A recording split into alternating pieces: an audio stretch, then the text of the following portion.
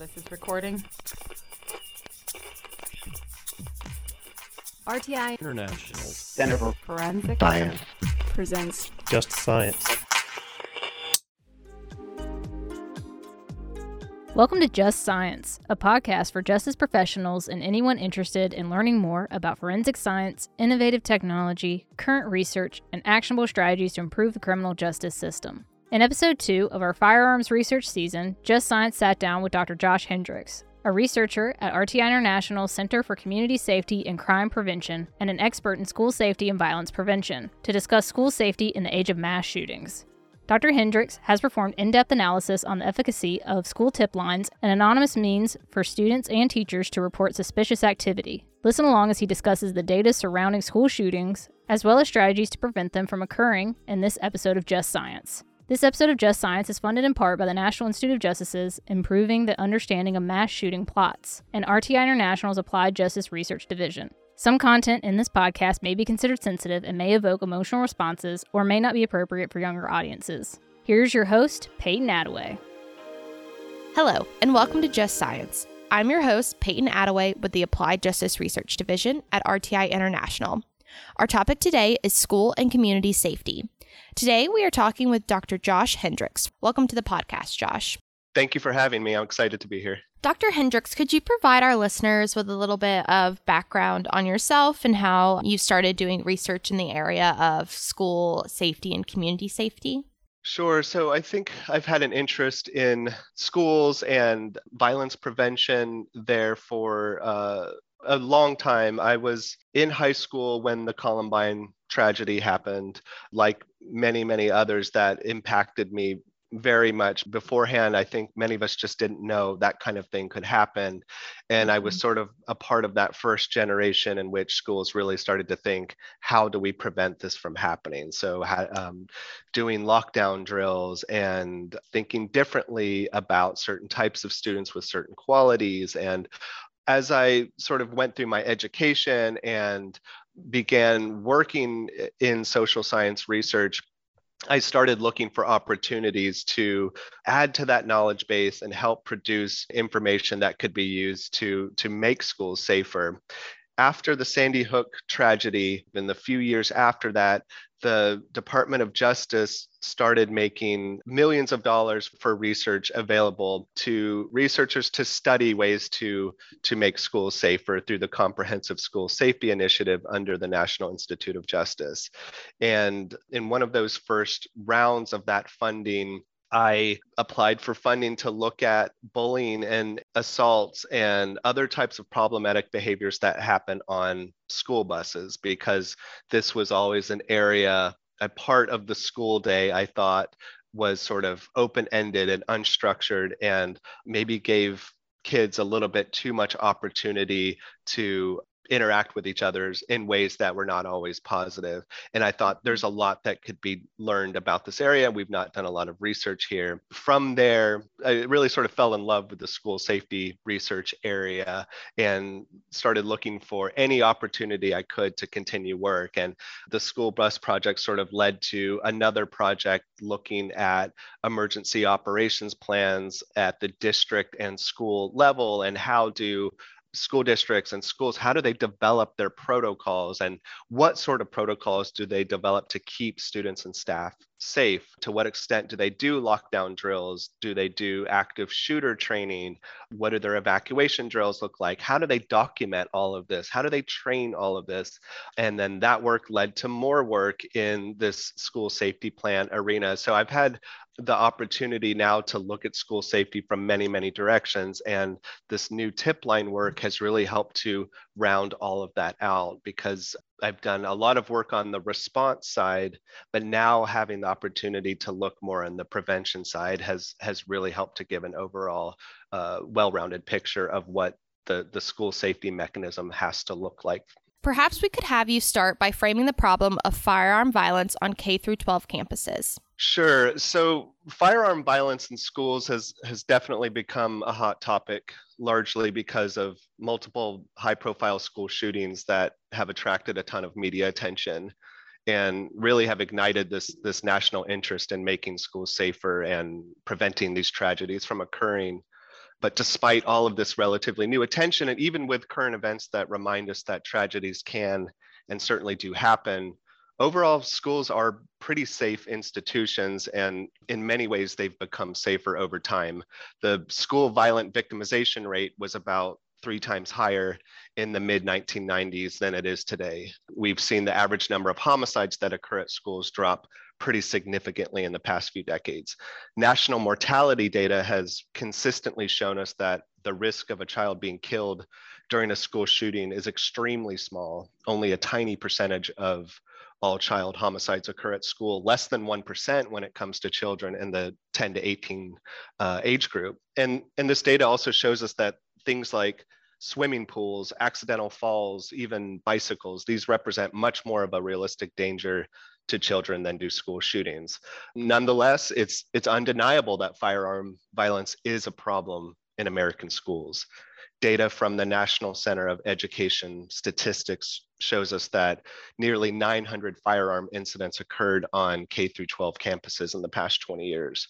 Those resulted in about 400 deaths and injuries to another 800 survivors.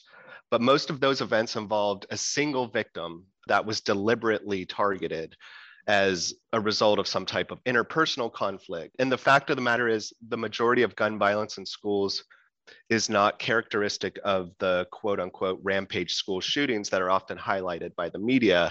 For example, when a student opens fire in a school with the goal of killing as many people as possible, those types of rampage school shootings continue to be extremely rare. Using the broadest definitions, researchers have identified a few hundred of them in the last 3 decades or so.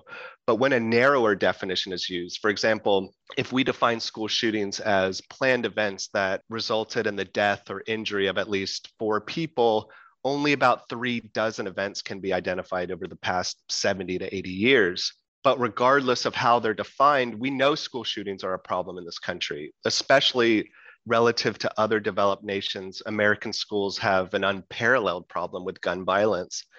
And the truth is, any gun violence in schools is too much. No child, no staff member should ever have to experience this, and no amount of it should be acceptable to us, because even if they're rare, they have a vast impact on schools and communities. Every single one of these events has had devastating, long-lasting effects on school climate, on student learning, on feelings of safety, on overall faculty and staff well-being. So we owe it to the victims, as well as the hardworking staff and the students in this country, to continue to devote resources to researching school violence and understanding its precursors and building a knowledge base that's actionable and ultimately can help us eliminate this quality from our education system.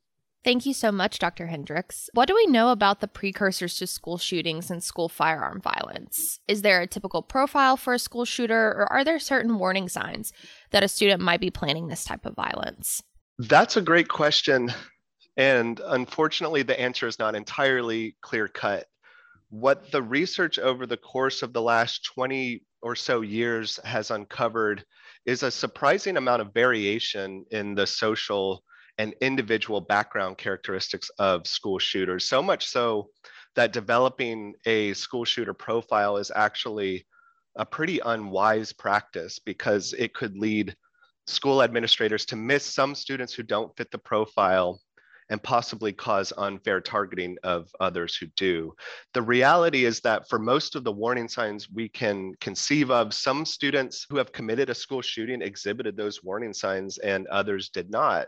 For example, some, but certainly not all, were bullied or felt rejected by their peers or showed signs of depression. Others were sort of unapologetically fascinated with guns and violence.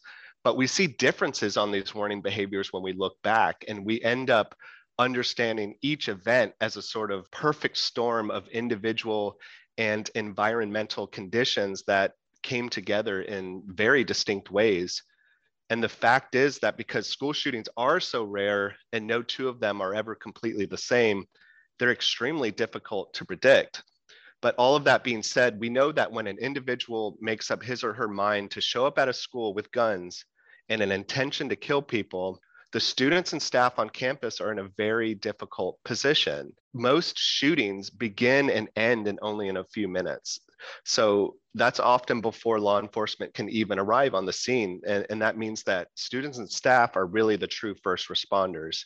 And they face that extremely challenging, if not impossible, task of mitigating an attack from someone who's usually heavily armed.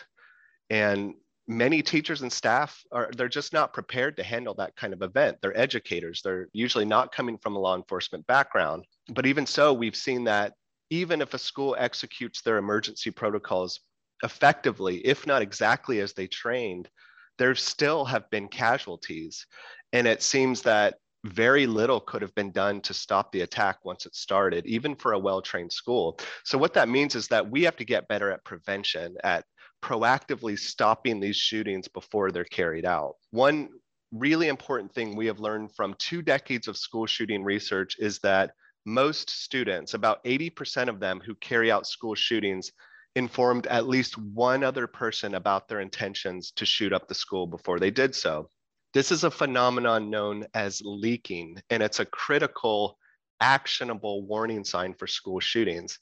Now, at the same time, historically, students have been reluctant to report safety concerns because they worry about retribution or even betraying the person who made the threat. The growing recognition of these two qualities has inspired new safety strategies aimed at taking advantage of the fact that people know about these plans and encouraging them to report it so that an intervention can be staged. For example, school safety tip lines. School safety tip lines represent one relatively new but promising approach to preventing school shootings by creating a designated place where students, staff, and others can report safety concerns anonymously using a web portal or even via text message or phone call or email.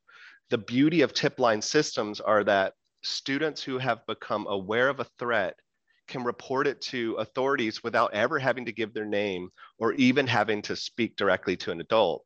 So in just a few years, we've seen tremendous growth in these systems. More than half of public middle and high schools now use a safety tip line in some form, and at least 10 states operate a safety tip line. That's great. It sounds like these tip lines are really promising practices to preventing these events. So what can you tell us about the kinds of research you and your colleagues have conducted on school safety tip lines? Yeah, so with funding from the National Institute of Justice, we've had a pretty unique opportunity to take an in-depth look at school safety tip lines. This is a project led by Dr. Michael Planty at RTI, who's the director of the Center for Community Safety and Crime Prevention.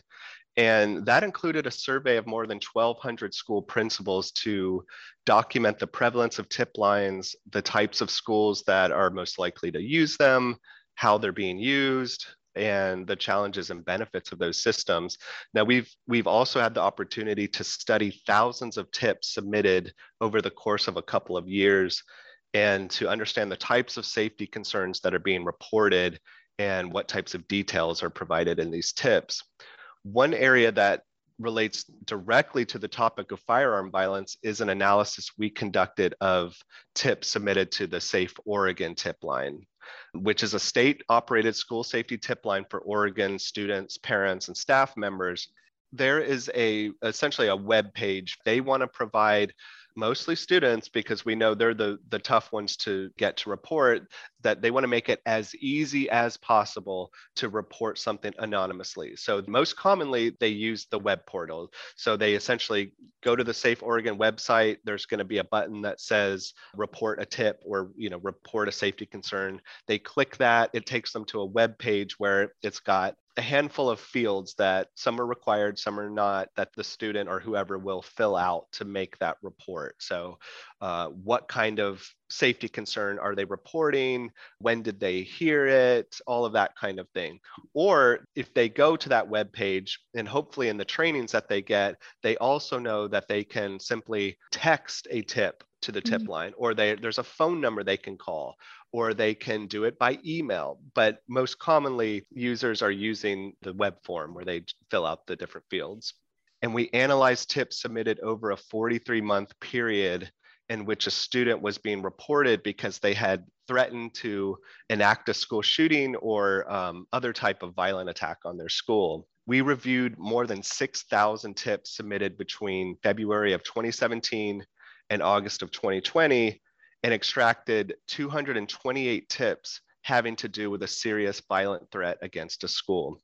We coded each one of those, and we tried to capture information about the threat, including where and when it occurred, details about the person who made the threat, such as whether they have access to a firearm or have a history of violent behavior.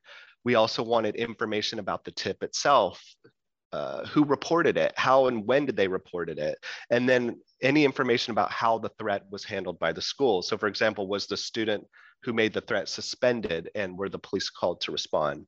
The goal here was to present some basic descriptive statistics about school shooting threats reported in tip lines, but also we wanted to know what types of threats were more likely to lead to the police being called.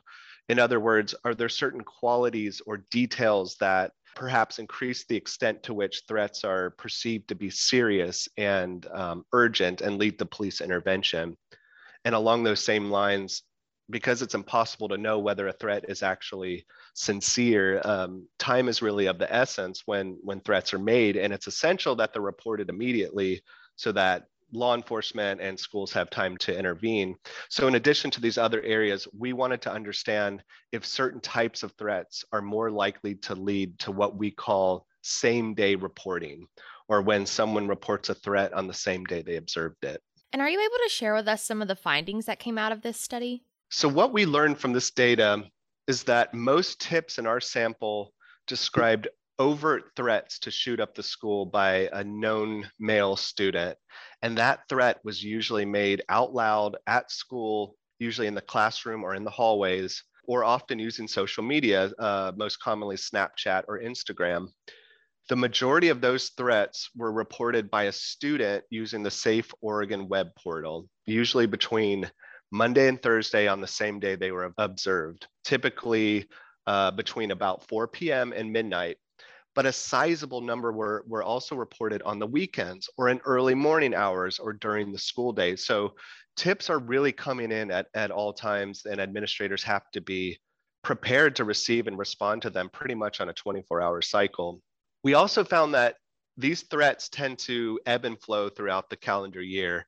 So for example, the fewest came in June through August when many students are on summer break, but we saw pretty massive increases in the fall and winter. We also saw a substantial spike during the 6-week period immediately following the shooting at Marjory Stoneman Douglas High School in Parkland, Florida in February of 2018. So it's possible that that shooting, although it occurred across the country from the schools using the Safe Oregon tip line, really impacted how students and staff perceived red flags in their interactions with particular students and really worked to drive up the number of threats people felt that they needed to report. And then interestingly, we found that about 1/3 of the threats mentioned a specific date for when the shooting or the attack would occur. And about 1 in 10 described a hit list or specific targets of violence or other very particular details about how the violence would be carried out. And when a date was mentioned in the threat, especially if that date was that day or the next day, the reporter was significantly more likely, about 4 times more likely, to report the threat on the same day they observed it. And the police were significantly more likely to be called to intervene. So that might suggest that threats with a specific date attached to them are perceived to be more serious, and the need for an intervention is more urgent because the student has seemingly begun to actually plan the shooting. Wow, that's all very, very interesting, especially kind of the findings that you guys had around the Parkland shooting and how these major events play into our perceptions of people even across the country. So whenever someone reports to the tip line, does that tip go to school administrators and law enforcement, or kind of what's the logistics of that? Yeah, it really depends on who's running the tip line. So with the state operated tip lines, they have, fully trained technicians that review tips in real time as they come in. And what we know is that they route them to the appropriate personnel. So obviously the school top administrators have to be informed. And from what I understand, it's often the school's decision of whether to contact law enforcement or not. But if it is a tip line operated by state police, for example, you may have more direct involvement by law enforcement depending on the seriousness of tips. But Mike Planty would probably be able to answer that a little bit better than I could. Yeah, it seems really interesting because, like, in my mind, or at least what I hear in the media a lot of, the administrators just don't know which threats to take seriously or not, and they don't want to over police kids, but you kind of have to in a way. And I've thought about that issue a lot with this project because it was eye-opening in how many of these types of threats we saw in this few years of tip line data. Obviously they represented a small proportion of all the tips, roughly around 4%. But when you're talking over just a few years and you have hundreds of these are just the ones that are reported through a tip line. Obviously, there's a huge dark figure that are never reported and we don't know about them. So schools are getting a lot of these tips. They probably realize to some extent students are using these kinds of threats as a way to gain status or power over their peers, because in an era in which mass shootings and school shootings are common, it comes with a great deal of power to declare that you have intentions to do that kind of harm at your school, and you can really have an effect on people very quickly. So to get that kind of response, I think can be very, very powerful. And so school administrators don't know which ones are serious and which ones are not. But I think they have to treat all of them as serious because making that kind of threat just has to be unacceptable. Right. So what are some of the practical implications of your findings? Well, a lot of the implications come down to the need for training for students and staff on how to use tip lines. In about 13% of the tips we analyzed, it wasn't clear who'd made a threat because the reporter did not provide enough information about that person's identity, which is pretty consistent with past research that finds insufficient detail to be a common problem with tip lines. It was also pretty uncommon for the tipster to mention other qualities the literature suggests are key warning signs for school shootings, such as access to a firearm or a history of being bullied or engaging in self-harm. The challenge here is that it's up to the discretion of the reporter to include these details or to mention if a date or a hit list was declared in the threat. They are not prompted to provide these details. They sort of do it on their own will. So our estimates are almost certainly a significant undercount of the extent to which these warning signs and aggravating factors are present. And this is important because the amount of information provided can really impact how the tip is perceived and whether an intervention is needed. And if the reporter engaged anonymously with the tip line, well, follow-up can be impossible. And so those details may never be retrievable.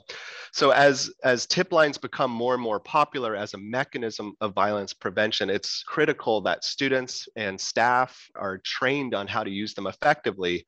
Trainings have to emphasize the importance of describing the safety concern as clearly and as with much detail as possible, and providing some actionable information that can be used to sort of gauge the seriousness of the threat.